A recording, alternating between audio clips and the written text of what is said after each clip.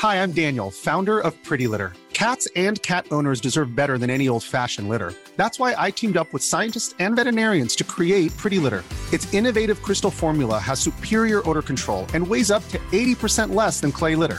Pretty Litter even monitors health by changing colors to help detect early signs of potential illness. It's the world's smartest kitty litter. Go to prettylitter.com and use code ACAST for 20% off your first order and a free cat toy. Terms and conditions apply. See site for details. Hey, it's Ryan Reynolds, and I'm here with Keith, co-star of my upcoming film, If, only in theaters May 17th. Do you want to tell people the big news? All right, I'll do it. Sign up now and you'll get unlimited for $15 a month and 6 months of Paramount Plus Essential Plan on us. MintMobile.com/switch. Upfront payment of $45 equivalent to $15 per month. Unlimited over 40 gigabytes per month. Face lower speeds. Videos at 480p. Active Mint customers by 531.24 get 6 months of Paramount Plus Essential Plan. Auto renews after 6 months. Offer ends May 31st, 2024. Separate Paramount Plus registration required. Terms and conditions apply if rated PG. There's never been a faster or easier way to start your weight loss journey than with PlushCare. PlushCare accepts most insurance plans and gives you online access to board-certified physicians who can prescribe FDA-approved weight loss medications like Wegovy and Zepbound for those who qualify. Take charge of your health and speak with a board-certified physician about a weight loss plan that's right for you. Get started today at plushcare.com/weight loss. That's plushcare.com/weight loss. plushcare.com/weight loss.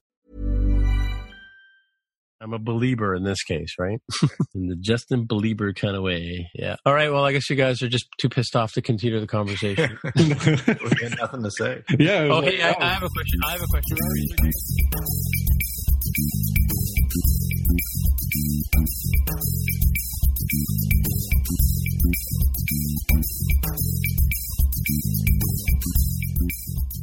So, hey, everybody, welcome to episode 169 of the More Than Just Code podcast. My name is Tim Mitchell, and I'm in Toronto, Ontario, and I'm joined by a very sad Jaime Lopez Jr. in Seattle, Washington. How's it going? And I'm joined by an even more sad Mark Rubin down in San Jose, California.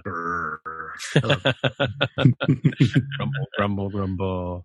All righty. So let's start off with the Ask MTJC. I had another exchange with Alan J. Edmonds, in fact, about the accessibility options that I mentioned last week. I think I missed a step here.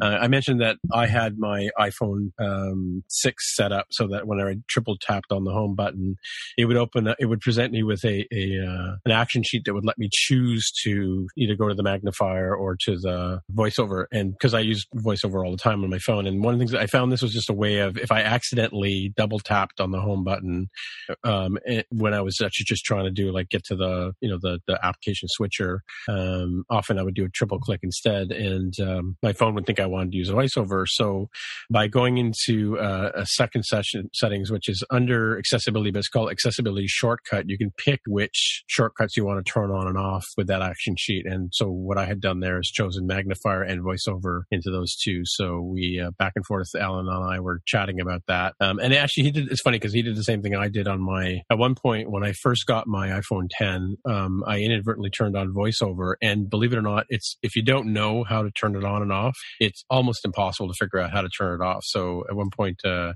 think I turned on the magnifier and I scanned a sticky note saying, "Help, I'm stuck inside the magnifier," because I couldn't figure out how to turn it off. But I have subsequently found out how. But so that was my follow up on using the accessibility shortcuts to sort of create that action sheet, so you can pick and choose which accessibility options you want to turn on and off. Super handy if you're doing voiceover testing from time to time and you don't want to accidentally get in there. Another follow-up piece was actually between Greg Keogh and us, and he just posted back to us that on our discussion about cryptography and encrypting email, I think I misspoke on the show when I sort of said that I would use Mark's key to encrypt my mail. In fact, I would use my own key to encrypt my mail. So A encrypts and then B decrypts by getting A's public key. As Greg points out correctly, that you only need to have one key to decrypt, and that's the public key of the person who encrypts the key, which is the same thing with SSL. The private key. Yeah, sorry. The private key encrypts, but the public key is the one that's used to unlock it. No. Other way around. Public key is used to encrypt. Private key is used to decrypt. So how do they get my private key then, or Mark? They don't have your private key. They have your public key. Okay. So if I'm sending the message to you, Yep. I'm encrypting the message. So what key am I using to encrypt it? Public key. Your public key. Public. Okay. And then their public key. Right. Okay. So if you could decrypt with a public key, it wouldn't be secret, right? Anyone can. Right. Oh, I see. You're saying, yeah. So for you to send me a message, you have to have my public key. So you use my public key to encrypt it, and then I use my private key to decrypt it. Then I send you a message, so I have to have your public key. Right. Use your public key to encrypt it, and then you use your private key to decrypt it. Now, signing is the other way around. If I want to digitally sign something, I use my private key, so only I can encrypt with my private key, but anyone can use my public key to decrypt and see that it really was validly signed by me. Right. Okay. Yeah, it gets a little confusing because of the term key for both of those. Yeah. When I've seen people draw it out, it becomes a little easier, not in the signing one, but in the secretly send me stuff. If you think of one of them as being like passing out combination locks, it's like, dude, like use this combination lock when you want to send me stuff because I know how to open it. Right. So I didn't misspeak last week when I said that I needed your key to encrypt and key loosely public or private. I would need your credential to encrypt it so that you could decrypt it, right? You need my public key. Yep. I use your public key to encrypt. Yes. And use your private key to decrypt. And of course, key. Your public key has enough secret sauce in it to be able to understand that your private key can decrypt, right? That's weird. Right. Yep. Okay. All right. And Jaime, you have some follow up here from Sean Marston over there in the UK? Yes. This is apparently in reference to something you might have said regarding the Apple Watch. I think we were talking about, generally is something where when there's just difference in materials, but things are relatively, close to the same. And he has a contrarian view here. The steel same watch as aluminum. Nope, as a 38 millimeter Series 2 SS black owner, it's not the same. Sapphire glass is a massive difference. How many broken screen aluminum watches on eBay? Lots. And how many stainless? None. Which probably a good point. Like that is something that comes to mind, that the sapphire display or glass, I should say, would make a difference. That's true. Yeah, and I did reply to him about that. That's true. And yeah, he said for him it was an easy decision to go the extra step. And I think we did talk about that at the time, that was a difference between the sport watch and the sapphire watch, was the fact that you got the protection. Sorry, the stainless steel watch. You got the protection of sapphire glass as well. And I can tell you, I'm looking at a scratch that I've had since maybe 2 months into owning it. That's still on my watch, and I have the aluminum sport watch, right? So, and yeah, there were lots of smashed watches on over the years. Again, Apple Care Plus, can't say it often enough. Protect your investment. But yeah, thanks, Sean, for that bit of information. So that's because I was sort of bemoaning the questioning why someone would spend the extra money on a sapphire watch or a stainless steel watch versus plain old aluminum one. That's a few $100 extra, right? It is about double the money from what I recall. I might be wrong because it probably varies on what kind of band comes with it, but I remember thinking it was about double the price roughly. Right. Yeah. And it's not just the sapphire; it's also the finish that you get. Right. I happen to like the sort of brushed, soft look that you get with the. I have the black aluminum Sport original series, and the silver one looks pretty good too. But if you want something a little bit shinier, I think the steel looks really nice for that. And if I remember the part that makes contact with your skin, the part underneath there with the heart sensor on the sport watch, it's plastic, but on the sapphire or the stainless steel models, it's ceramic, if I'm not mistaken, right? So, and again, another step up where the finish of the actual device is the same. So when I said last week it was the same watch, technically it's not, because it's encased better. It's got the sapphire screen and it's got the ceramic back and the stainless steel body. But as far as the guts of the actual thing, it's not a better processor. It's not a better, somebody said there were OLED screens on the Apple Watches. Is that true? Or is that maybe just the third generation Series 3? I thought that was correct, that it had OLED on there. In the original series as well, or? I think so, but I could be horribly wrong on that. I thought that's why the black looks so black. Like when the screen is off, it looks largely seamless on this. You're catching it at an angle and you see the reflectivity. Right. And when you're using the watch, it looks like, I'm looking at it right now. I just fired it up to get the screen going. You really can't see the edges unless you're trying to catch it in the light. Yeah, exactly. It's very pretty. Yeah, but anyway. But I mean, like, I think I was probably trying to make the point of like going from spending $300 or $400 on a watch to spending $1,000 on a watch, or in the case of, I think in US it was $18,000 to buy the edition watch in the first series, right? And we kind of speculated on how many people would buy those. But in light of the Paris papers that just came out, last week, I'm sure a lot of people, or no, Paradise papers, right? A lot of people probably bought the gold watches as somewhere to dump their money. Wonder what they'll be worth in resale market back in in a few years. Those gold ones. Fair to speculate. Question: if they become a collector's item, they might actually go up in value. It's true. It's true. Of course, if they stop working after a couple of years, they may not.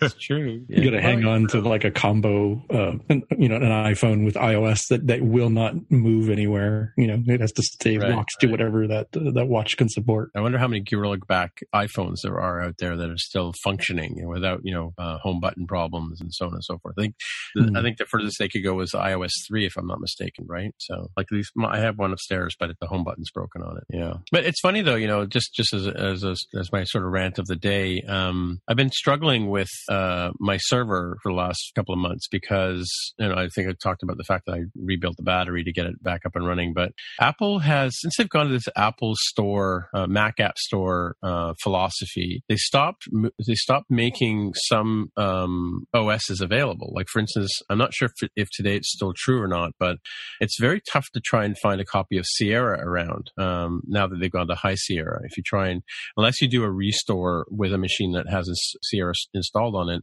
you couldn't find a standalone installer for Sierra that would work. And the problem I have with my server is because I actually have was originally bought with an unlimited server license back when you had to pay an extra $1,000 for that.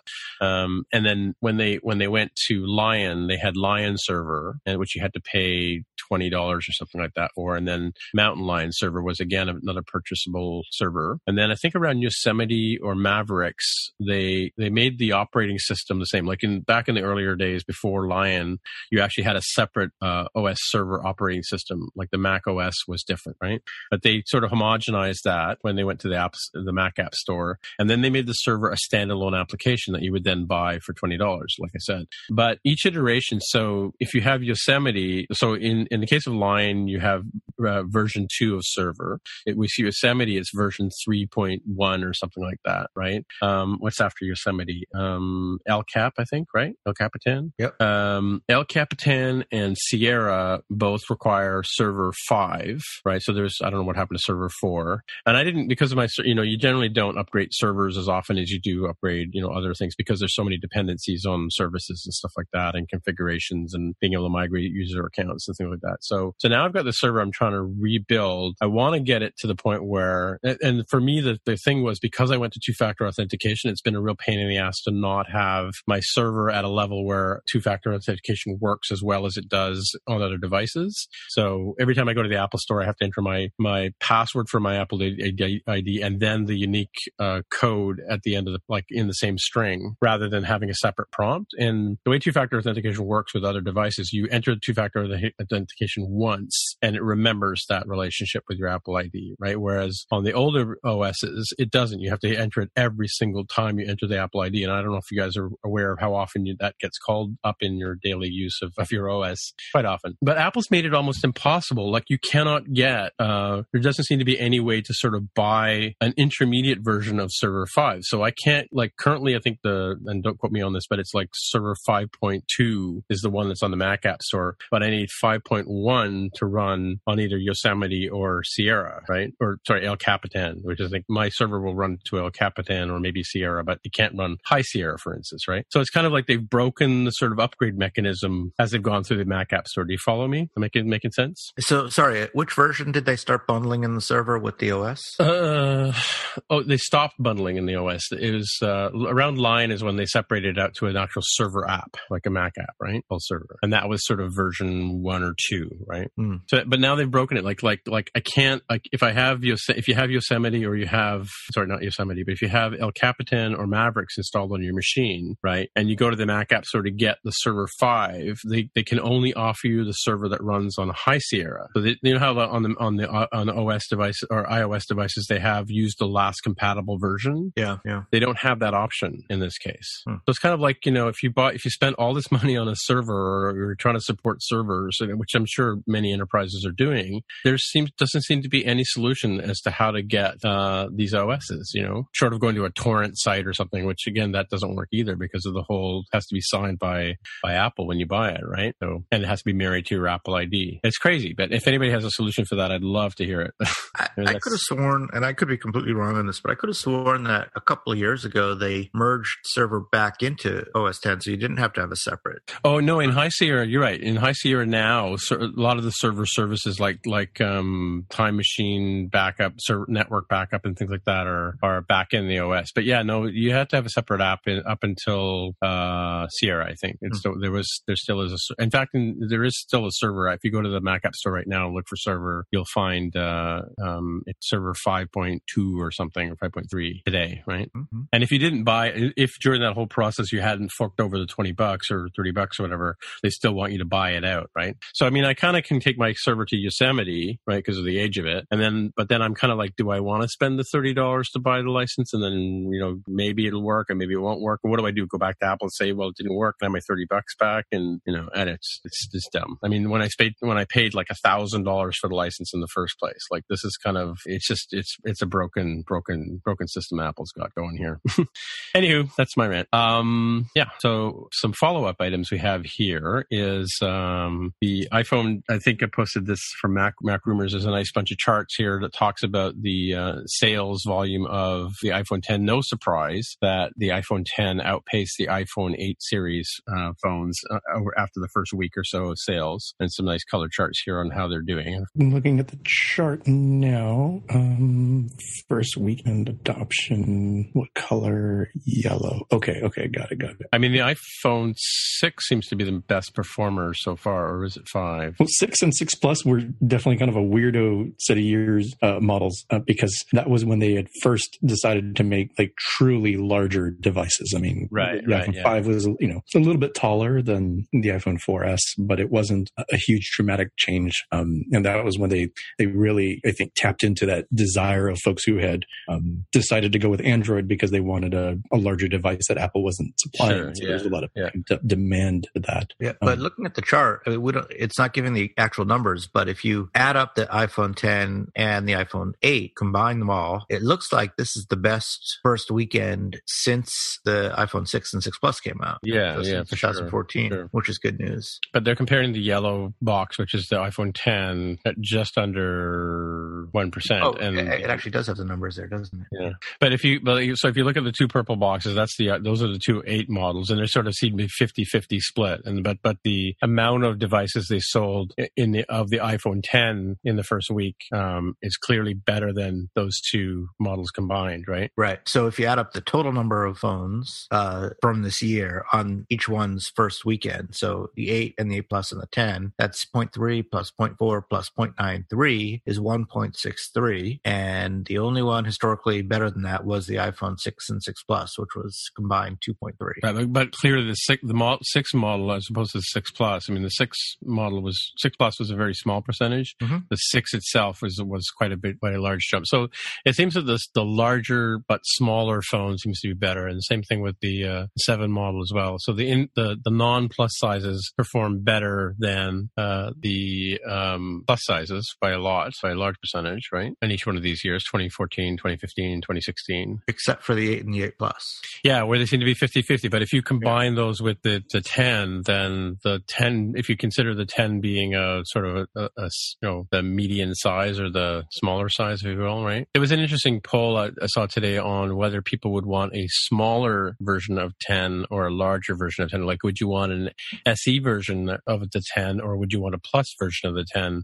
Surprisingly, a lot of people on the poll answered when I looked at it that they would want the plus version. But like looking at this chart, I would doubt that the plus would be successful as a smaller. It looks like, and again, the numbers are too small to really conclusively say anything, but it looks like the 10 has cannibalized the baseline sales, but not the plus sales. So from year to year, so the 6 Plus was 0.3%, the 6S Plus was 0.3%, the 7 Plus was 0.2%, the 8 Plus was 0.4%. So, I mean, that's kind of more or less the same, a little bit of variation, but more or less the same. Whereas the 6 was 2%, the 6S was 1%, the 7 was 1%, and the 8 is 0.3%, where the 10 was 0.93%. So 8 plus 10 is 1.23. 0.3, which is in line with the other ones. And then the 8 Plus was 0.4. So it looks like a lot of people who normally would have bought an 8 or the baseline bought the 10 this year, but the people who are always buying the Plus still bought the Plus. Yeah, and you have to make note of the fact that this is from an analytics service called Logistics, and this doesn't represent, as they say here, doesn't represent the actual sales of the iPhone 10, but the number of people who started to use them in the first week. Right. Using the 37,000 apps that have Logistics SDK integrated in their system. So right. Yeah, 2 out of the 3 of the hosts, 66% of the hosts on this show do not impact this particular stance, because neither one of us has our phone. Well, we don't even know if I even affect them, because I don't know if I have any apps that use Logistics SDK. So who knows? Yeah. I don't even know what apps use this. So I guess we'd have to go. But anyway, that's just an interesting look at the and it kind of belies what we were sort of saying. Like, I think everybody kind of sort of said, based on what we've been seeing, like the fact that, I could still go in many, many hours after the iPhone 8 went on sale, and I could still buy a day one delivery iPhone 8 after the first day of sales, where, within minutes of the door opening for the iPhone 10 last 2 weeks ago, I guess Friday, there was no stock available, right? Like, by the time we all got in there, I got in there with 2 to 3 weeks, and I think you were around the same, Jaime, right? And Mark was a bit ahead of us because he's in the friends and family no, just the upgrade subscription service, right? So yeah, got a lot of good that's done. We'll talk about that. Yeah. Anyway, so it's interesting in hindsight, Apple's decision to do this, to have the 3 different models. Yeah. It sounds like it hasn't hurt Apple at all. I think a lot of people were wondering whether the high price point on the 10 would put it out of reach for a lot of people, so they'd fall back on the 8 and the 8 Plus. Yeah. And then when the 8 and the 8 Plus sales were somewhat lackluster before the 10 came out, there were a lot of people saying, "Oh, Apple is doomed," like they always say. Sell the stock. And it didn't turn out that way at all. I mean, the Apple marketing team knew exactly what they were talking about here, and the iPhone 10 is a home run. Pretty interesting. And the 10, in terms of size, like physical size of phone, it's closer to the 8 than it is 8 Plus. So they haven't hurt themselves in terms of the size of phone that people are buying, right?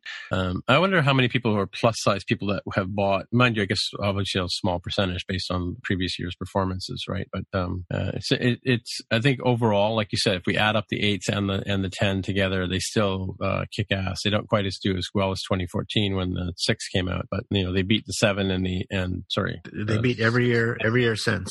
Yeah. Right. Yeah. Which, as we mentioned, the 6 and 6 Plus were kind of an anomaly year because there was just so much pent up demand that I doubt they'll see something quite like that again. It'll be interesting to see what the average selling price comes out to be when they cover the full quarter that covers iPhone 8 and iPhone 10, because the Plus distribution was kind of unexpected to me. So you would expect the average selling price to move up just because of how expensive iPhone 10 is. And the more it moved up, you kind of get a better sense of how many more iPhone 10s they sold versus iPhone 8s and Pluses. But the Plus being, roughly 50-50 with its 8 brother means that it also contributes to a higher average selling price. That the average selling price. Yeah, the 8's not that cheap either. Off of the base model. Yeah, I was just saying that the 8 isn't that cheap, really, to be honest with you. Yeah, it's like 120-ish more for the baseline price, I think. Yeah, I don't have a chart in front of me, but I remember being a little bit more than 100 than the baseline price for an iPhone 8. Yeah. This is where I'd love to know what the relative profit margins are on each of the 3 different models. As if the profit margin is a lot higher, and I don't know that it is, but if it is higher on the Plus and the 10, then that's very good for Apple as a company and for shareholders. If, however, the 8 is the one with the higher profit margin, well, that's probably, even though there's higher sales and higher sales price, the amount of profit might actually be lower, which would be a bad thing. So we don't know. Yeah. And they'll never tell us those numbers, so we don't know. But we'll find out, I guess, in their next earnings report a little bit about that. Not the exact. Yeah, it's coming up soon, isn't it? The earnings report? No, they just had one. Oh, did they? Okay. Yep.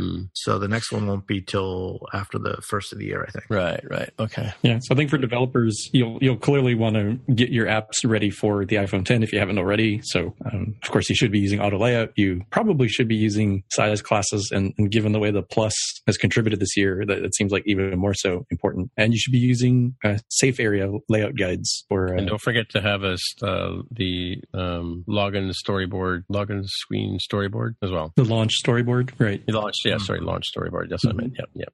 Bad me. I said the wrong thing. All right. So, I guess we're talking about the iPhone 10.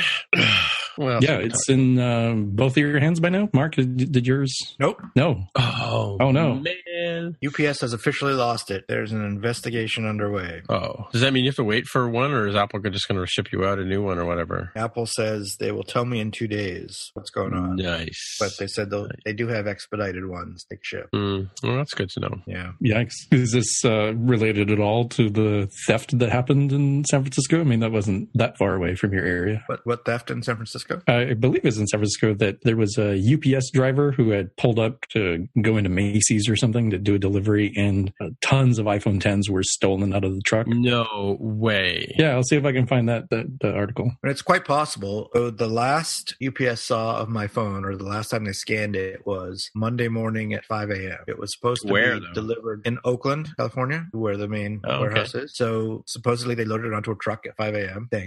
And it was supposed to be delivered by that night, and Oakland's only an hour away. Yeah, of course. And it never arrived Monday night, so called them, and they told me that it got there too late to get onto the truck, right? Which isn't true, because I can see it arrived in Oakland the night before and then was checked out that morning. So they told me a little story there. But interesting. But on Monday night they said, it didn't make it on the truck for sure. 100% it'll be there tomorrow, Tuesday. Okay. Well, Tuesday comes and goes, and I called them again, still not there. And on Tuesday night they said, it might be lost, but give us another day. And as of today, at the end of the day, they officially say, it's lost. Wow. Yep. And it's funny though, like there's so many, like every time when I was at home, or Carol would be at home, but she'd be upstairs in the second floor. I swear, like I always joke about the UPS driver hiding across the street until they see me leave the house, and then they run over and stick a sticker on the door, right? Yeah. Saying, sorry, we missed you, And I can't tell you that I've heard a number of people say that story. Carol even has a sign made up that she sticks on the front door saying, I am here, knock loud,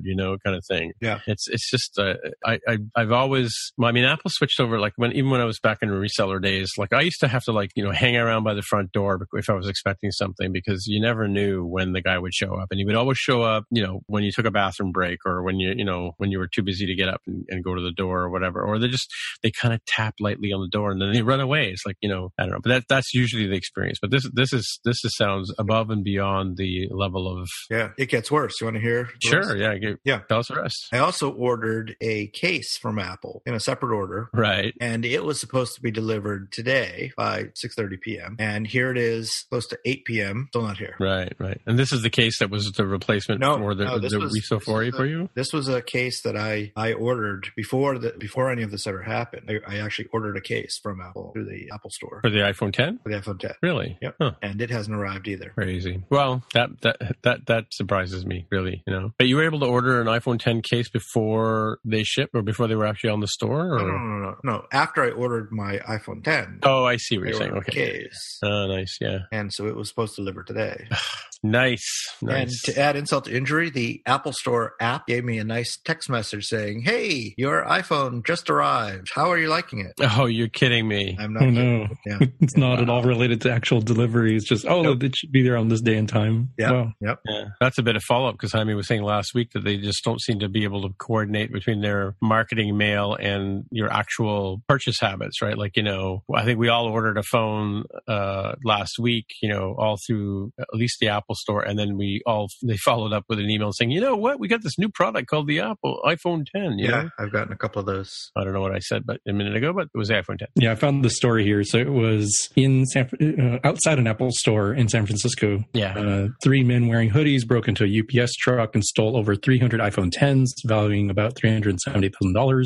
Happened between 11:15 and 11:30 a.m. Pacific time, whatever Wednesday was for iPhone 10 time. And the driver had locked the vehicle after parking outside the Stonestown Galleria Mall and went to nearby Stacey's to make another delivery. And during that time, they managed to break in and take off in a white Dodge van. Wow. Oh, so today, Wednesday? No, when is this article from? June 3rd. So last Friday. June 3rd. What? I'm sorry. November 3rd. Sorry. It's too late in the evening. November 3rd. And so it happened on Friday then, the theft. The article's from then. It looks like it's Wednesday. I guess they were ones that were being delivered to a store. Yeah. Yeah. for the store to have its stock. Oh, so they got early. Yeah. But that totally makes sense. If you think about it, like what's the likelihood that the UPS truck is going to have iPhones on the day that the iPhones ship outside a location where the App Store is, right? So I totally see these guys casing this thing. Like everybody knows UPS is the deliverer of choice for Apple. It's like painting a target on the trucks, right? I'm surprised this doesn't happen more often than that. Yeah, doesn't sound like that was what happened to mine, because no, it was didn't get to Oakland until Monday. Yeah, but normally, if you order a product directly from Apple, you'll see it'll be like, if it's a laptop or whatever, it gets put on a plane in Shanghai, and you can see it leave Shanghai, lands in Alaska, heads down to Texas. In case of our stuff, it goes to the States first, and then comes up to like Winnipeg or Calgary, and then comes over to Mississauga, Ontario, and then it's put on a truck. And when it gets put on the truck, it's like anybody's guess as to when it'll actually be delivered to your door, sort of thing. But so like you said, once it's on the truck, it's kind of up in the air. Yep. God knows what happened to it, right? And clearly it's been dropped or lost or fallen off the truck, as it were, in the vernacular of things that fall off trucks, right? Well, UPS likes to say lost. It was lost. Yeah, well, God only knows what happened to it. Right? Yep. It's not like they turn on Find My Phone when they deliver them. What are you going to do? So I got nothing to say about the iPhone 10. Yeah, well, still waiting. Join the club. I'm not getting mine until the 17th or the 24th, somewhere in there. Yeah, you guys can both be grumpy about this whole iPhone thing. And now, a word from our sponsor. We don't have like a jingle or anything. And now, a word from our sponsor, yes. Okay, Greg, this is the part where we do the ads. Right. Are you ready to level up your iOS career, but not sure where to start? RayWenderlich.com has the best and most up-to-date collection of Swift 4 and iOS 11 books anywhere. From November 24th to the 27th, RayWenderlich.com is having a massive Black Friday sale where you can get any of their books at 50% off. Or you can grab the entire collection of 12 best-selling books for just $199. That's an incredible deal. As an iOS developer, there simply is no better investment you can make in yourself. Head over to store.raywunderlich.com to take advantage of their limited time Black Friday sale starting November 24th and ending November 27th. But the funniest ones like that are the Adam and Dr. Drew show, and Adam Carolla and Dr. Drew Pinsky. Their show, they just like mid-sentence go into an ad roll. It's really really sort of weird. I've kind of got used to it over the past years. But nice, yeah. Yeah, with ours at least there's a little bit of a pause, a little bit of a break in the flow. So sure, yeah.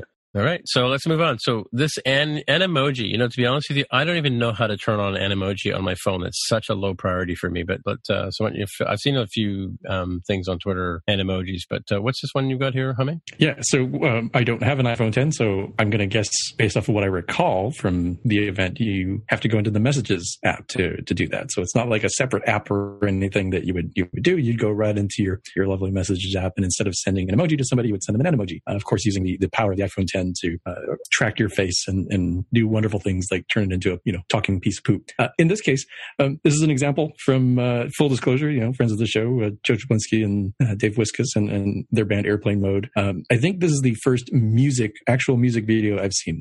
That's their music that's playing? Like You Mean It. It's their bit. I have seen other people doing karaoke, little bits on Twitter and stuff, but this is like the first legitimate, like well thought out video that's gone on there. So it's kind of cute seeing the people do that, or the avatars do this sort of thing. And I wouldn't be surprised if you see more people doing this. I don't know if it's going to last in terms of a concept for people to be sending each other these things, but it's fun for now. Oh, I think I found it. Is this little guy here? Just trying to send you a text message. Oh, there we go. Has anyone done an Animoji with the Stranger creature yet? With a Demogorgon? Yeah. That would be an interesting one.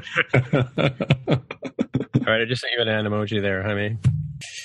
Yeah, that's probably a feature I'm not going to be, other than doing maybe music videos. But yeah, it was quite a catchy tune. I was listening to that earlier that you've posted here. We'll have a link in the show notes for people. Dance Like You Mean It is the name of the tune, right? I believe, right? Am I? Yes, that's correct. All right. I hear my voice on your end over there. Yeah, sorry. The Animoji came in at the same time you were asking me a question, so it was difficult to try to mute one and unmute the other. I see. All right. Well, real-time follow-up. How about that? So, and just speaking of funny bits, I don't know if you guys have seen the Samsung commercial mocking the iPhone buyers. Somebody pointed out that the fact that Samsung has gone to the length of creating this video, that they're clearly worried about the market share of the iPhone 10 or the success rate. But they put out a commercial mocking the people. It's sort of a video about a guy who's been buying the Apple product all along, and his girlfriend's got this amazing Samsung phone with the stylus, and they both fall in the water, and he has to put his phone in a bowl of rice, and she's, of course, waterproof phone, so she's able to carry on. But the funny bit is when he walks by the lineup of people in the App Store line, and there's a guy there with a haircut, and he's got the notch carved into his forehead with his haircut to make it look like he's totally into the notch on the iPhone 10. So kind of interesting. Have you guys seen the commercial? I'm watching it now, actually. Okay. Yeah, I've seen this commercial, and from a branding and marketing perspective, it's actually quite interesting because they're funny, yeah. They're not just mentioning the competitor; they're actually showing the competitive product. They show the guy with the actual iPhones. I think as a commercial, it does a pretty good job of explaining how, in their perspective, their brand is offering something that you don't get with the iPhone, or doesn't have the same downsides. Of course, they don't show an exploding Note 7, of course.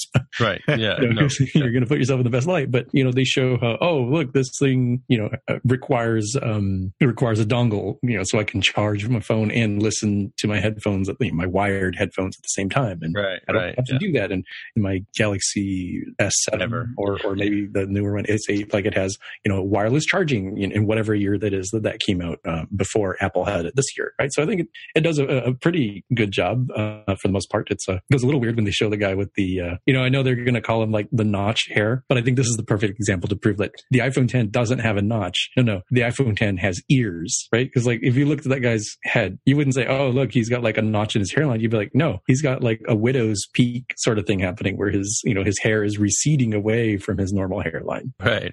Yeah.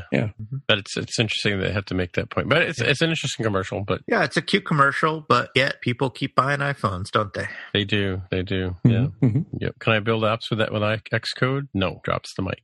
All right. Wait, you said that was a good thing. Is that? I don't think that was the best argument. Have you tried the other IDEs out there? Come on, seriously, right? I was going to say, I'll grant you that Android Studio has its pros and cons, and certainly Eclipse is a dumpster fire and not dumpster fire development anymore. But Microsoft's got some good tools, man, like Visual Studio and Visual Studio Code, which you can use for Swift. Yeah, but I can't build to my iPhone with it yet. All right, so I put this thing Wait, hold on. So 30-second segue here. So or sidebar. So yes, that's true. You can't build for your iOS devices, but let's say that instead of Xcode, the only option you had was the little torture device thing that Stamets from Star Trek Discovery has to deal with. Spoilers for that show, by the way, if you haven't caught up.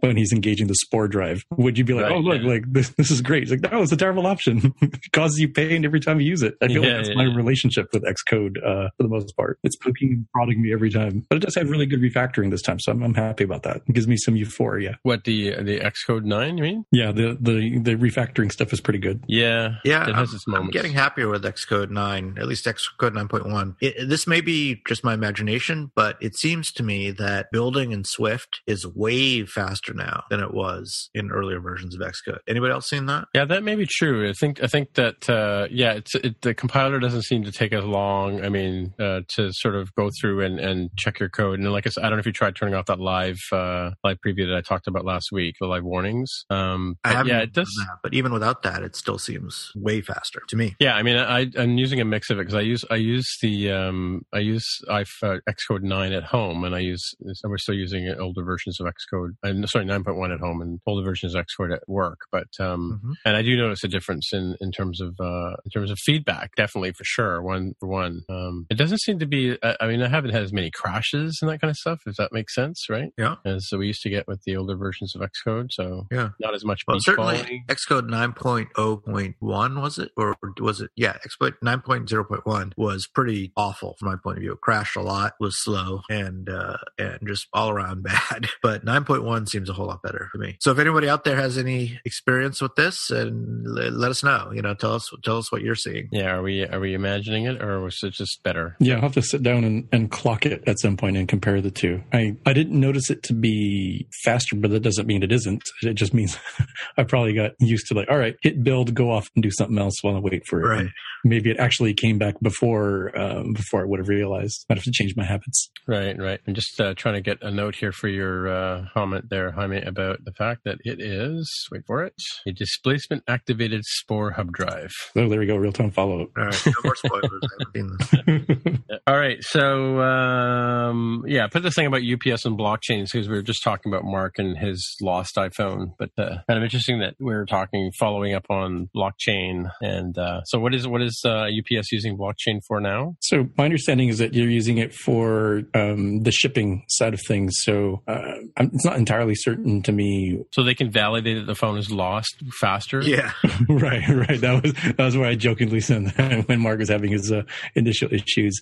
But I think in real terms, it's supposed to have this sort of like single source of truth where you have this, distributed ledger that will tell you like, where is this thing? Like who has it? What's the perception of it versus what I assume is the case now where you have multiple databases across different shippers. Like, oh no, our company doesn't have it. That's this other company. No, we don't have it anymore. Our records show it goes somewhere else. And so it can be sort of time consuming to figure out, well, where the heck is the darn thing versus having, a blockchain set up to say, all right, this was moved from here to here. This is moved from here to there and give you, this way to track things. I think we mentioned using something similar for like figuring out where food came from. So if there's a recall of some sort, you can say, oh, holy smokes, like these Brussels sprouts have gone bad. We need to do something about it. Yeah.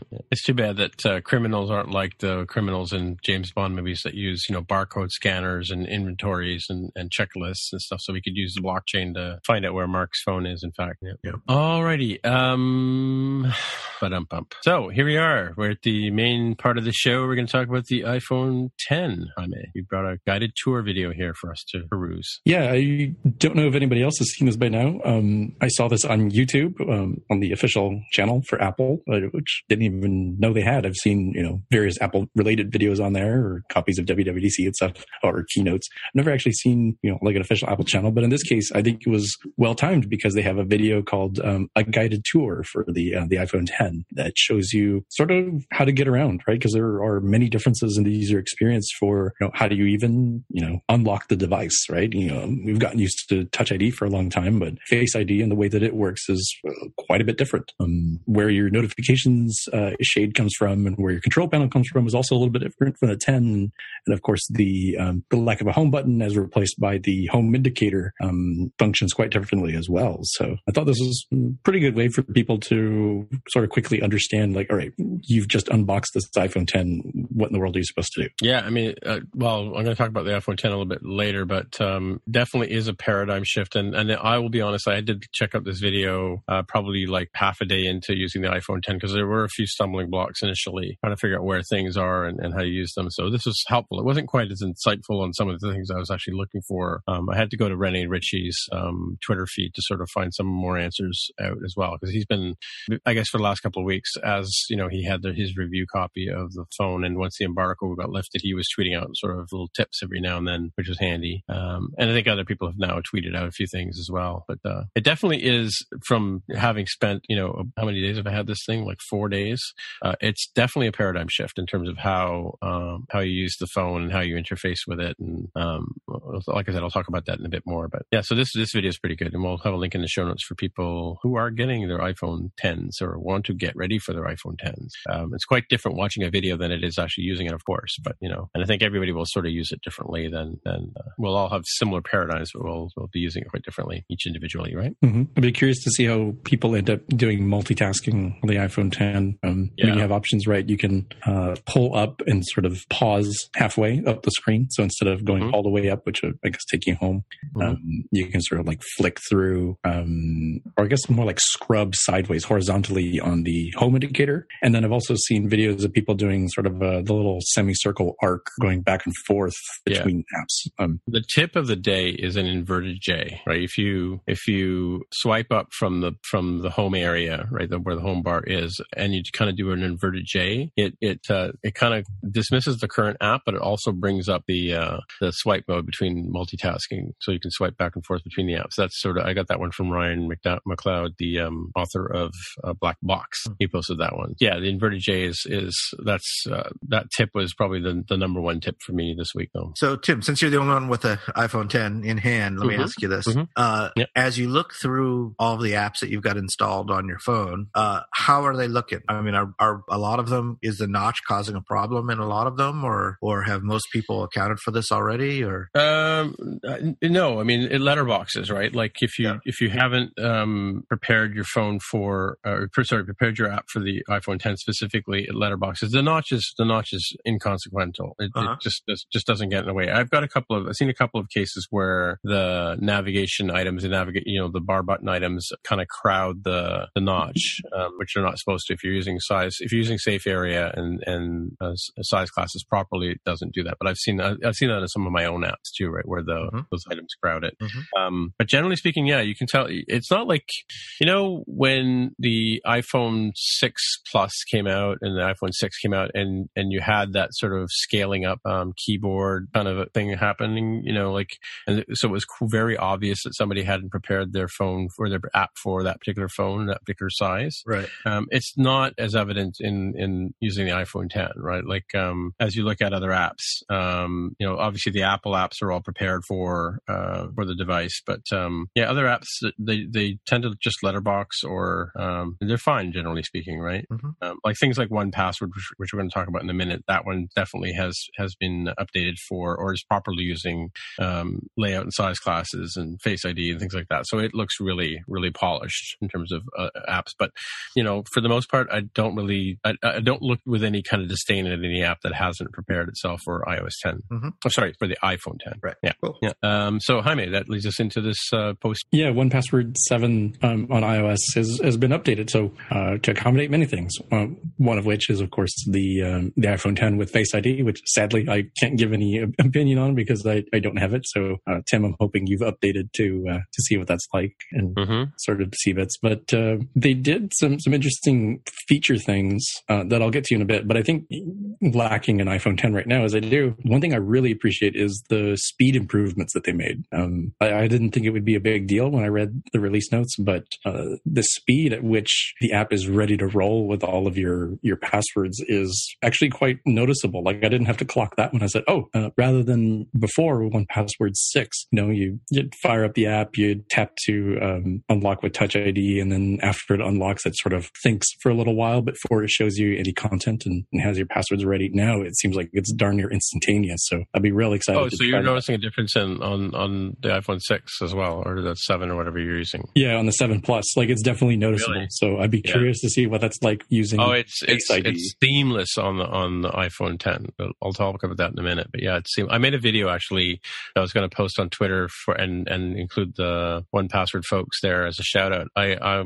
Because I'm setting up a new device, and of course, I mentioned before that some apps you have to reset the passwords, like Twitter, for instance, right? I have a number of Twitter accounts, and so I made a video using the on-screen recording of my setting up a Twitter account, like re-registering or re-logging into a Twitter account because it had lost my password using Face ID and 1Password, and it's almost hands-free. Like it's amazing. There's like 2 taps and the rest is all Face ID and 1Password.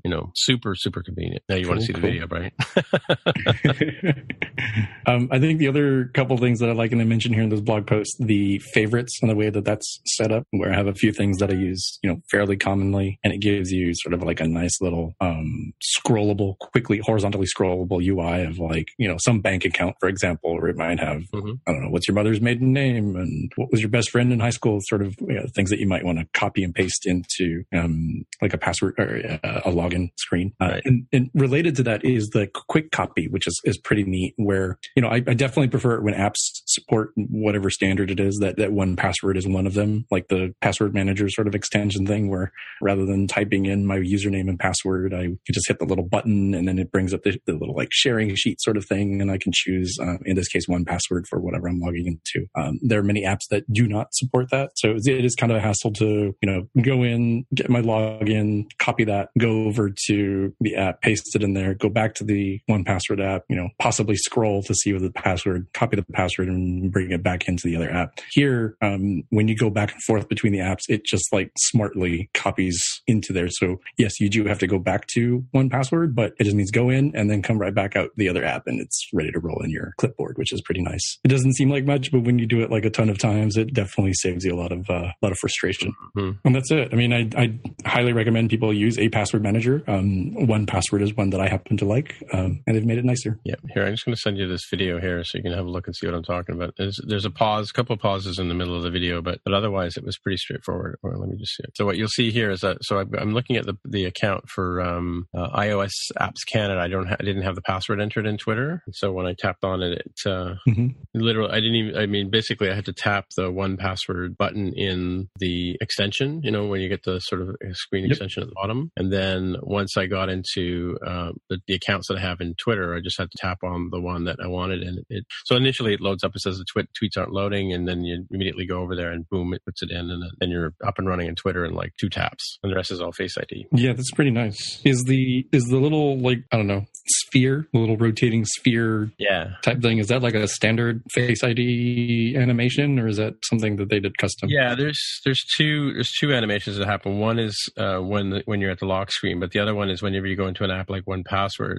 Like when the app delegate loads, you get that little icon, you get the little blue sphere, and then you get the little smiley guy to let you know that you've been authenticated, and then you're into the app. So we'll talk about that in a few minutes. I have a question for you guys about that anyway. But it's like super convenient in terms of getting into an app that uses Face ID. Even ones that are just supporting Touch ID using Face ID is pretty slick. So yep. Somebody pasted in Mixpanel. Is that Mark? Yeah, I just did that. Yeah. All right, let's look at that. Talk about that. So, long-time listeners will know that we every year around this time we talk about the adoption rates for the new version of iOS, and one pretty good source for that is Mixpanel. They gather all their analytics data and what devices they came from, and they publish it on their website. So, looking at the iOS 11 adoption as of today, it looks like it's about 66%. Wow, pretty good. It's pretty good. It's actually a little bit slower than iOS 10 and some previous ones, interestingly enough. But I bet that's because people were waiting for the iPhone 10. Upgrading their old phones, they were waiting for the iPhone 10 to come. So they stayed on the old version. So iOS 11 is 66%, iOS 10 is about 28%, and everything older is about 6%. So it'll be interesting to see if this gets a bump up, within a week or so once a lot of people start using their iPhone 10. That's true. Yeah. Well, even the 8, don't forget the 8 models also use iOS 11, right? So they would account for some of this bump as well. Oh, sure. And older phones do as well. But my thinking is that some people who have older phones who are just waiting for an iPhone 10 to come might not have gotten around to upgrading as quickly as they would have if you factor in every year the number of people getting new phones makes the adoption rate go up much higher. There were fewer people with new phones this year because of this delay between the iPhone 8 and the iPhone 10. So those people aren't making the iOS 11 adoption rate go up as quickly, if you follow me. Right. It's interesting. I wonder, does Mixpanel do devices? Because it would be interesting to see what they have to say about the iPhone 10. Or they just do they do. OSs? I believe they do devices, but not on this chart. Hold on. Let me see if I can. Here's iPhone 8 and iPhone 10 adoption. Different chart. Yep. It takes a while for this. It takes a long time for the data to load. Yeah. Well, mind you, so the other site we were looking at, I think it was like in the thousands of like 35,000 users, devices, whatever. This one is the last one we looked at was 650 billion records. This one, the one we're talking about right now, is 540 billion records. And what does it say? The iPhone 10 is way down at 0.08%. So it's less than 1%. Yeah. So, the iPhone 8 and 10, 8 and Plus are, the iPhone 8 is that, it depends on where you look. As I move my mouse around, it changes, right? Yeah. They're pretty negligible compared to the older. Yeah. The 7 is altogether 32, 34, 33%. Combined 7 Plus, but older, generic older is still 63%. Yeah. Yeah, interesting. Yeah. Interesting. There's a lot of, well, actually, I guess SEs are considered older in this. Are they? Well, they're not newer else. Oh, right. So they must be. Right. But if you turn off the just uncheck anything but the 8 and 8 Plus and the 10, you definitely see that October 23rd, there's a jump up from October 30th to November 6th, which doesn't make sense. Oh, I guess that must have been review copies, I guess. Yeah. And this makes sense with our earlier argument about iOS 11, that the number of 8s and 8 Plus and 10s can't have that much of an smaller effect than in previous year the numbers of new phones at the same point in time, because the iPhone 10 release was delayed. Right. So it makes sense. Interesting But chart. still, 66% is pretty good for iOS 11. Mm-hmm. Cool. Yep. All right. So, good. Jaime's got a pick here about Face ID. Perfect timing. I'm actually working on a Face ID implementation right now. Well, maybe you'll want this particular pick from Betterment's engineering blog. So it's not a very long or difficult read, and as they point out, if you supported Touch ID, you're at least halfway there, if not 3/4 of the way there. But they cover a couple of things that you might want to think about. Maybe going backwards is sort of the why would you want to do this? Well, if you don't update, with the minor things that are necessary for Face ID, you get kind of shamed, right? So Apple has a little pop-up. Do you want to allow, in this case, Betterment's app to use Face ID? This app was designed to support Touch ID. It has not been updated for Face ID. So nice. You don't want it to say that. You instead wanted to say, do you want to allow this app to use Face ID? Enabling Face ID allows you quick and secure access to your account. You'll have to add in the NS Face ID usage description, a little string describing why, what, where. Very similar to other camera privacy, Touch ID privacy type things. So that's not too bad, because you can just toss those in, and key list entries. The lack of them can hurt you, but the extra ones don't. But if you want to make sure your app doesn't explode on other things, you might want to do something kind of similar. Here, Betterment decided to encapsulate this into something they call their biometry manager, but it's nothing really fancy. All it does is do the normal sort of evaluate policy stuff you would do, and then has a if available check to say, all right, if we're not on iOS 11, then we know that we're going to go ahead and just use Touch ID, right? If you're on iOS 11, then we need to figure out, which ones do we support? Is it going to be Touch ID for this device? For example, my phone, my 7 Plus, only has Touch ID available, or is Face ID available? So you can handle that a little bit more nicely. Maybe you might have some graphics somewhere that you might want to change, for example. Yeah, this biometry type, we talked about this a couple of weeks ago, maybe 3 weeks ago, when we first looked at Face ID support. It's a new thing that's been added to the local authentication, I believe is the framework. So LA Context has a biometry type, and that it returns a Boolean whether it's Touch ID or Face ID. And the other thing, this NS Face ID usage description, that's relatively new. I hadn't heard about that one until this weekend when I was working on updating one of my tutorials actually to support Face ID. And this is because there's no that I'm aware of. There's no plist string requirement for Touch ID, but in this case here, this is again how you update your messaging for the use of I guess Face ID and for Touch ID, because this usage description string goes into your plist now. Yeah, and the other challenge the other thing that's cool about Face ID is what I did a tutorial on Touch ID, and I'm updating it for Face ID, and the difference is with Touch ID apps, you normally have a little icon that you have to tap on the screen to enable Touch ID, to sort of invoke the fact that you're going to use Touch ID to log in, as opposed to using a traditional login username and password to log in.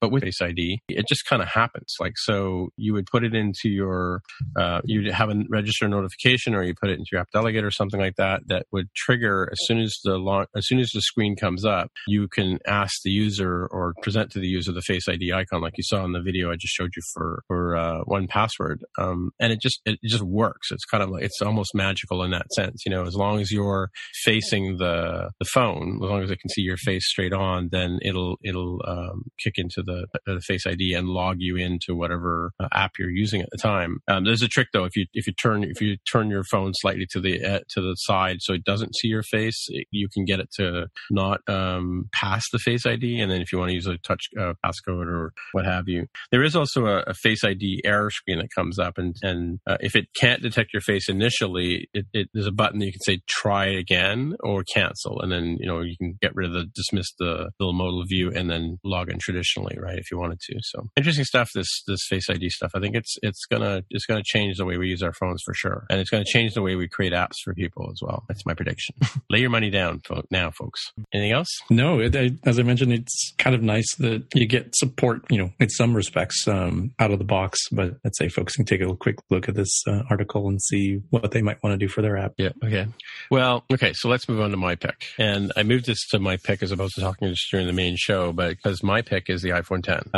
I am blown away by it. I mean, and not initially out of the box blown away, but after working with it for 3 or 4 days, it's so slick, so well done. The whole interface in terms of how you get into apps, how you swipe, how you dismiss apps.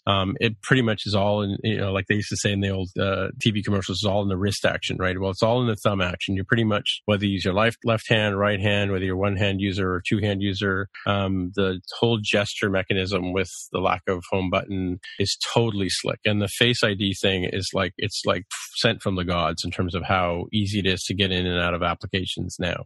Even to get into the phone. I mean, you've got the whole raise to wake thing for one. And as soon as you look at the phone, at the top of the screen, at the top of the, just below the notch there, you see a little lock icon. And as soon as it recognizes your face, the lock changes to unlock. So right away you're that much closer to using your apps. And then just, you flick up with your thumb, just like, Air Supply Phil or his name, Craig Federighi did on the demo stage at WWDC. It is that easy to get into the phone. And then as far as, and I talked about the swiping up from the bottom with if you want to get into what apps you previously opened, you kind of do an inverted J to the left, right? So you swipe up from the bottom and arc, and that brings up your previously used apps screens. If you wanted to force quit an application, once you're in that thing, you just force touch on it, and that turns on a little delete button in the top left-hand corner, and you just go through and happily delete the apps. There is a way to actually delete more than one app at a time, but I haven't really got that far with it. But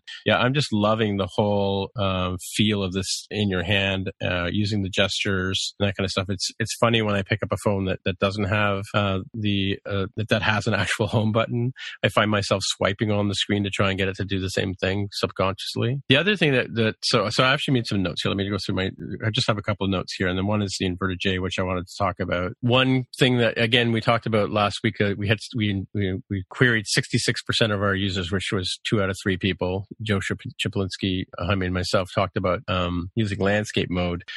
There are a lot of apps do support landscape, but right away you'll notice that landscape doesn't work on the Springboard if you're an iPhone Plus user. Face ID does not work in landscape mode, which I found kind of interesting, right? You have to be facing it, square on, and you have to have the phone in portrait mode to use it. That's kind of odd. One of the challenges that I had was setting up the phone. I mean, I was able to set it up right away and get apps in there and put passwords and things like that. But I wanted to basically restore my phone because I wanted all the data that I stored in my phone to be available to me. It took me 3 tries to get the iTunes to restore the phone. I don't use the iCloud. I think people who said that they use iCloud backup and iCloud restore, they had very little interference between how they were able to set the phone up. And of course, if you erase the phone, you can still do that quick start that I talked about last week where it'll move your account over from one phone to another. But the only way I could get it to work for me, and this may just be me, who knows, was to actually back up my iPhone 6 Plus with encrypted backup turned off. And then once I did that, then I was able to restore to my iPhone 10. So that was one criticism there. Face ID is super fast, and the lock button on the side is super convenient. I find that sometimes I lock the phone, but then if you wiggle your phone or move it around a bit, it kind of unlocks or goes to the lock screen immediately. I've had a few issues with that, but yeah, from a paradigm shift, it's just an awesome device to play with, right? What else have I got here? Yeah, I talked about long press there as well. And gorgeous screen. I mean, the OLED screen is just amazing. At night, it's really super clear. There's been some talk about burn-in, but maybe that's just on the other devices that use OLED screens, but I haven't noticed anything myself, but I find it super, super slick. I will say I went to Best Buy because that's where I got this phone, and they offered me a Zag, and this is my part 2 pick. They offered me a Zag Glass Plus screen protector, and I've used screen protectors in the past, so I always use them on my phones because I just don't want to scratch the phone. And I've always gone for the anti-glare ones because I found that they're too reflective, but they're sort of a plasticky material, whereas this Zag thing is a piece of it's a glass. It's like similar to the Gorilla Glass that the iPhones are made out of. And again, I'm also a case user, so I always have my phone in a case. And one thing about the cases is because of the way they wrap around the bezel, they kind of or wrap around the sides of the phone, I should say. They kind of push the actual glass back away from your thumb. But just having this little, and it's not even like a millimeter thick piece of glass on top here, and no bubbles, no dust, whatever underneath it. It just makes it super slick. I mean, so I'm protecting my phone. It looks gorgeous because it's it's pure piece of glass, no bubbles, whatever. And as far as being able to swipe on the phone, it's just as slick as the actual glass that comes on the OLED screen as it is, right? So I highly recommend, if you're looking for a screen protector, I can't say enough about this Zag Plus HD protector. I'm really happy with it. So, okay, let me have your questions. So when you say not quite a millimeter, do you mean 0.4 millimeters? Did you go to the website and check that out for me? I did. Yeah. Do you mean oil-resistant nano coating and easy installation? It's super slick. It doesn't pick up smudgies from your fingers. And a lot of times I find that I'm using the edge of the phone, like towards the edge, and because the glass sticks up a bit, I still have the ability to swipe on the edges and stuff like that. So all that kind of stuff is available to me, in terms of using the gestures, right? So I'm on my lock screen right now, and if I slide up from the left, I get my traditional notification screen. If I swipe from the other side, I get the camera to come up. There's also when you're on the lock screen, there's a couple of buttons at the bottom which people have complained that aren't quite intuitive, but once you figure out how to use them, there's a flashlight and there's a camera button there, and they're a force touch button. So if you force touch on the button, it immediately opens the camera. I don't know if you've ever noticed on other phones we have to swipe to open the camera. Sometimes it gets a little confused as to what you're trying to do. The button makes it super convenient. And as well as on the left-hand side, there's a flashlight button. And I think you might be able to change these buttons in terms of what lives there. I'm not 100% sure about that. But yeah, to turn on the flashlight, you just force touch on the flashlight icon, and then you force touch to turn it off again. So that's super handy. I use my flashlight on my phone all the time. When I'm changing the oil, or I'm looking for something that falls underneath my desk or what have you, or just because I'm an old person, I need to light things up every occasionally, right? Yeah, I mean, I'm just loving this phone. I mean, I don't know. Have you guys heard me gush about a phone since we've been on this podcast? Maybe my iPad Pro, but that's a good question. I wasn't ever really happy with the size of the Plus, and I've made no bones about that. I did like the fact that it has landscape and split view, but this is I'm loving this phone. It's a pleasure to hold this phone in your hand and work with it all day long. Pretty much is what I do, right? So I'm in and out of Twitter. I'm in and out of apps real quick. It's because you can swipe down to get the search thing coming up, and you get the Sherlock thing. You get the suggested apps. It certainly is designed for iOS 11. In terms of maybe iOS 11 is designed for it is probably a better way to say it. But it's a super super slick phone. I think you guys are really really going to enjoy your phone when you get it. That's all I can say. Every now and then I'm working with a buddy of mine at the office he's an iOS developer, but he has an Android phone. He's always teasing me that I've made the mistake of sticking with Apple, and because occasionally you'll get something like an app won't load properly and you're tapping away, but that's the app itself, right? That's stuck or for whatever reason. But I find a lot of times if you just go out of the app and come back in again, or it kind of resets it with the Apple will enter foreground, must load something or change the state, and it seems to work better. But yeah, I love this phone. It's great.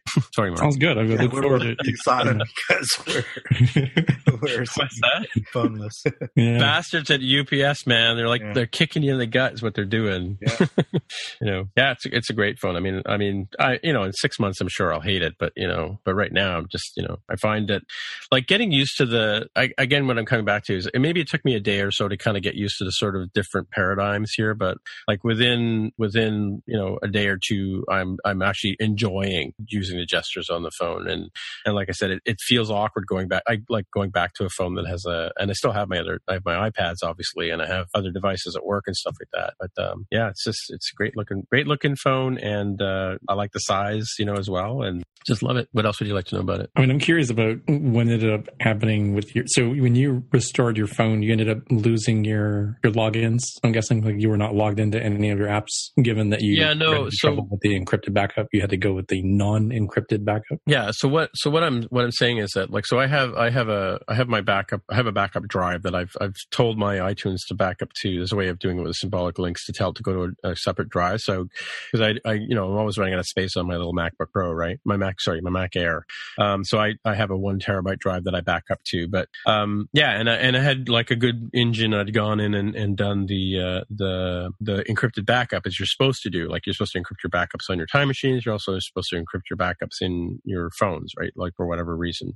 But I think that my theory is that, and I may be totally wrong about this, but I think that it uses something in the hardware itself to encrypt the backup, right? They must use some sort of key somewhere, right? To encrypt the backup. We talked about this at the top of the show.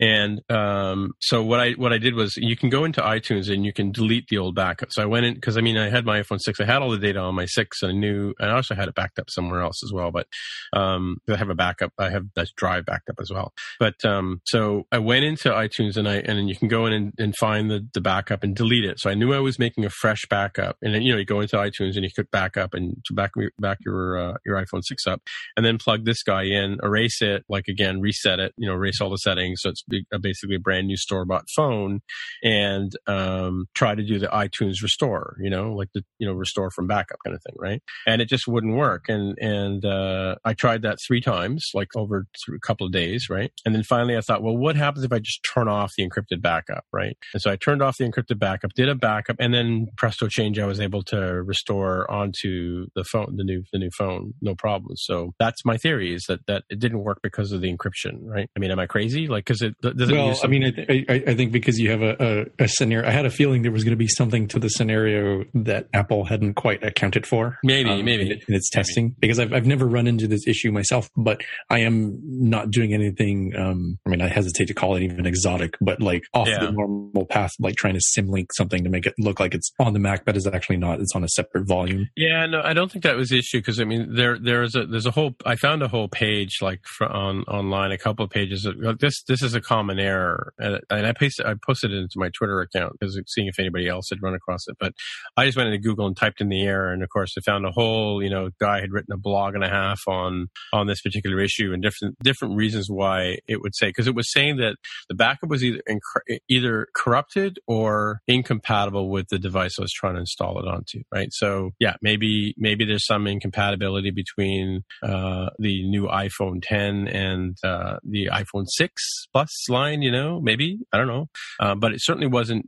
I don't think, I have a serious doubts that the backup was corrupt, because I kept deleting the backup and making a fresh backup, so using the same version of iTunes that you're supposed to be using, blah blah blah, right? So it wasn't like there was some sort of secret thing that I wasn't doing. The only difference was the encryption. Well, I kind of wonder though, in terms of eliminating moving parts, if you were to try have it on that actual Mac, not a separate volume, not anything. Yeah, no. I mean, tricky. The backup for all intents and purposes is on the same Mac, right? No, not for all intents and purposes. I mean, like literally on the same Mac. I don't have the space for 64 gigabytes. No, I understand that. I understand that. Like, so it'll be interesting when I try it myself, hopefully in a couple of weeks. Yeah.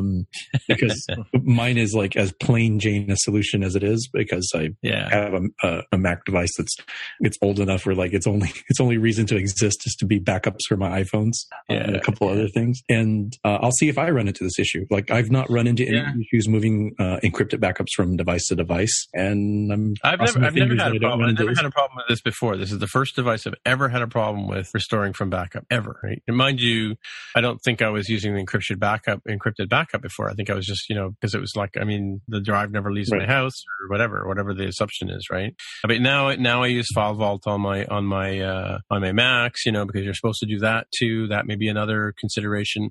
The next step for me would have been to try to back up the iPhone 6 to iCloud and then do a restore from iCloud, because presumably that would work, because it would be encrypted with your Apple ID as opposed to some other unknown key, like a hardware key or something like that, right? But yeah, I got multiple. I've moved my account from iPad to iPad. I mean, I think I counted last time my iPad Pro is my 17th iPad since they first came out. Because I've gone through many generations of iPad, and then same thing with the phone. I mean, this is my, I've had up until this iPhone 6 Plus, I had a new iPhone every year, right? So never had an issue with it before. So I was totally surprised. Maybe the file just got corrupted in some way. Yeah, I don't know. Who knows? Maybe there was some, but then the only thing that worked for me was turning off the encryption. So hey, I'm happy. I got my data on my phone. I've got all my black box scores are saved. All my Game Center stuff is saved.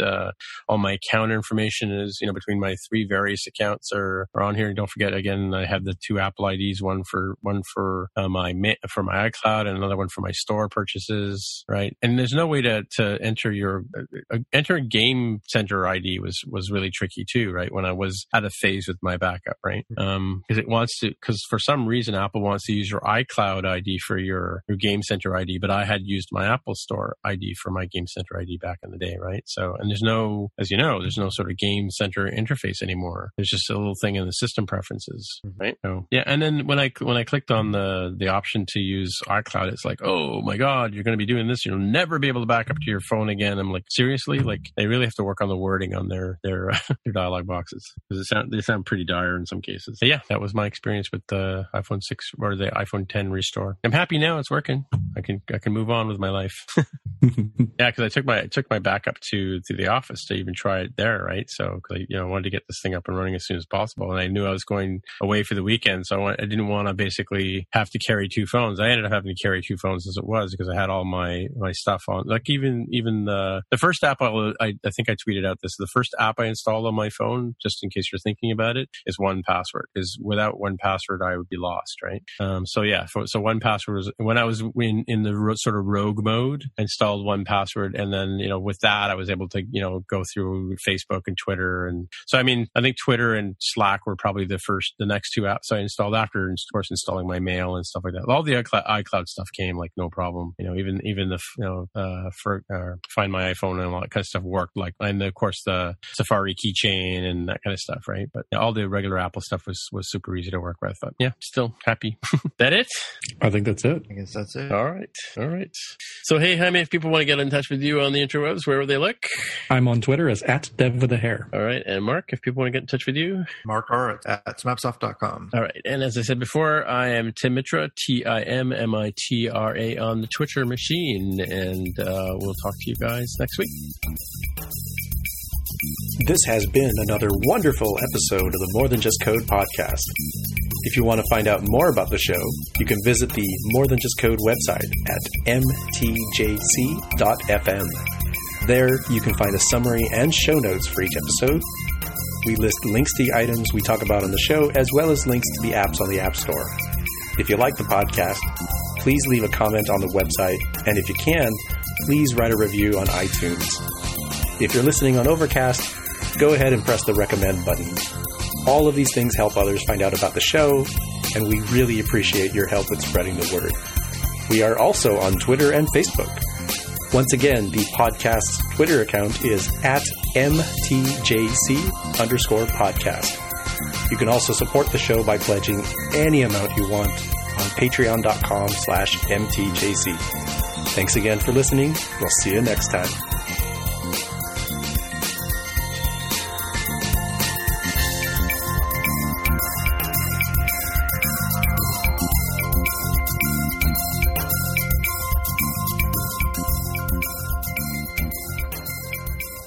So I haven't got any encrypted emails from anybody yet, so nobody's taken us up on that offer, Mark. I failed to check to see if Gmail even supports that as an option. Yeah. Oh, is it? I'll probably have to set it up somewhere. PGP or whatever, yeah. No, I doubt they have PGP like right there in the web interface, but I bet I can send an encrypted email. Yeah, it's funny if you Google PGP on PGP key server. There's a couple that come up, but then of course the scripts that run behind the web interface aren't running. So I don't know what, but there is an an open PGP key server where you can look up the keys that I was talking about last week. So at least two of them came up. Two of mine came up, but the original one that I had from 2000. It's kind of funny. I kind of want to go find the public key or the private key for that one, so I can resurrect that ID. I think it's kind of fun to have an ID that's that old, right? My RSA ID. Although, who knows how secure that is, right? Well, what have you got to hide, right? What have you got to hide? Nothing, but it's kind of neat. Well, I mean, I had that before I read Cryptonomicon, so when I read Cryptonomicon, it was kind of interesting to sort of see that was what they were, or I guess, sorry, Neil Stephenson was saying was the sort of state of the art at the time, right? Mm-hmm. So, yeah, it's funny, this phone, it's every now and then it thinks I want to log into it, and it just kind of wakes up and it's prompting me right now to swipe to unlock. And as soon as you do that, it tries to do the Face ID thing. I've had Face ID a couple of times, it's just sort of not worked. But yeah, it's super, super, super quick. Very nice phone. Yeah. Huh? Yeah. Well, I mean, I always take the stuff that they say on the stage at WWDC with a huge grain of salt, right? I'll believe it when I see it kind of thing, right? But yeah, this is I'm a believer in this case, right? In the Justin Belieber kind of way. Yeah. All right. Well, I guess you guys are just too pissed off to continue the conversation. We had nothing to say. Yeah. I have a question. I have a question. Ferraris are great, says guy in Ferrari to people on the bus. I have a question for. Well, did you see the video of the guy driving the Lamborghini in the parking lot, I think I know what you're talking about. Drives under the gate. Yeah. And somebody posted that's the difference between people who have money and people who don't, right? Right. Because those of us who have our regular cars, put our dollar in the thing, and the guy just drives underneath it, right? Yeah. So I have a question for you guys. Did you guys vote yesterday? Did you have to vote? We don't have to vote. It's not mandatory. But yes, no, I know you don't have to vote. My question is, did you vote? Oh, no, it's a fair question to even ask, because my understanding is that it's mandatory in places like Australia, or maybe parts of it. Oh, is it really? Not really certain. It seems like you're required to vote. So they have 99% turnout or something insane like that. Really? Wow. I mean, there's countries where people get beat up if they go and vote, right? Kind of thing, right? So you guys had, it was what kind of election is it this time around? Is it just seats that are empty or whatever, or what was? And was it yesterday that the vote was, or today, or it was yesterday? It varies from place to place. There were no congressional elections yesterday, right, because it's out of cycle. They're on even number years. Oh, okay, right. So next year we'll be voting for senators and whatever, right? For the midterm elections. Yeah. So everyone will vote for House of Representatives, because they get elected every 2 years. Senators are every 6 years. So it may or may not be, depending on your state, depending on when you last elected a senator. So you may or may not vote next year. Right. But this year, at least around here, there wasn't anything really going on. There was no governor. There were no state. Oh, yeah? No state offices. So I did not vote yesterday. There was really nothing. Right. Like they would tell you that there's ballots or whatever. You'd see people with posters or whatever, right? Yeah, and they said going on that says everything that's on the ballot, but didn't get one of those this year. Right. All right. Well, I guess we'll call it a night if you guys are done for the day. You just don't want to hear me talk about my phone anymore, right? There are a great many other things. But I was like, well, I can't contribute anything. And I was like, wow, that sounds really good. Yeah, I got call. Oh, hey, so here's my question for you guys. Okay, so this is where I'm struggling. So I have this app called Touch ID, right? And it's basically it's like a little note taker, and it has a modal login view that pops up over top of the app when you launch it, right? And there's a login and password, and you can enter username and password, and it saves that into the keychain, and because it's an app that teaches people how to use keychain and teaches them how to use Touch ID, and then now I'm going to add in Face ID. So what I've got is this login view controller has a username and a password, and of course you can use the keychain login, or you can, if your phone is equipped with Touch ID, I test to see whether or not that LA Context is available. I forget what the call is, but if the phone doesn't support Touch ID, I just don't bother showing the button, right? If it does, then you touch the Touch ID thing, touch the Touch ID button, and then you can push your finger on the Touch ID sensor, and it'll log you in because it stores your credential in the keychain, presumably to let you in, or the whole action of using Touch ID verifies that you are in fact who you say you are and lets you into the app, right? So Face ID works the same way. So like we said before, you put in that string to create the connection to Face ID, and then you touch the Touch ID button, and it launches the Face ID mechanism, and it looks at your face and does a little spinny thing that the animation I just showed you, and opens up and dismisses the view, like dismisses login view, and then you're into the app and you're using it, right? So what I'm trying to do is I'm trying to do the same thing that other apps are doing, where you just look at the app, as you launch the app, and then when you look at it as it's loading, it recognizes that you're using an iPhone 10, fires up the Face ID, looks at your face, and says, okay, it's you, and lets you into the app. So you don't need to touch the screen you don't need to touch the Touch ID button. You don't need to touch the Touch ID sensor. It just, Face ID kicks in and away it goes. Now I've got that going. And what I did was I tried yesterday. So I've got in the login view controller, it actually has a perform segue that calls dismiss login, right? So I tried to put that, the LA context into the app delegate in the application did finish coming to foreground, or whatever the actual name of the thing is, right? And I tried to call, it created an instance of login view controller there, right?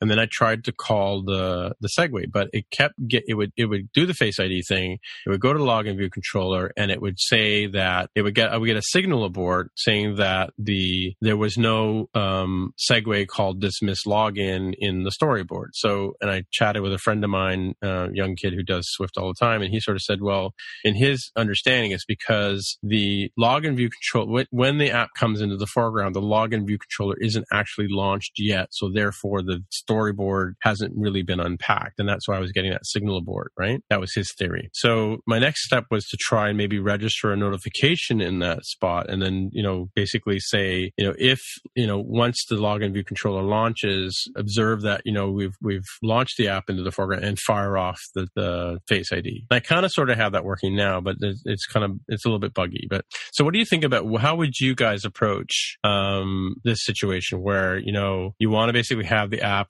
when it comes back into the foreground, whether it's coming from, because the other thing I should tell you is when you lock the app, or when you go away from the app, or it goes into the background, because it's supposed to be a secure app in theory, I obfuscate the screen. So I basically block the UI, so you can't see what's currently in the it's just a note taking app, but you can't really see the current app, right?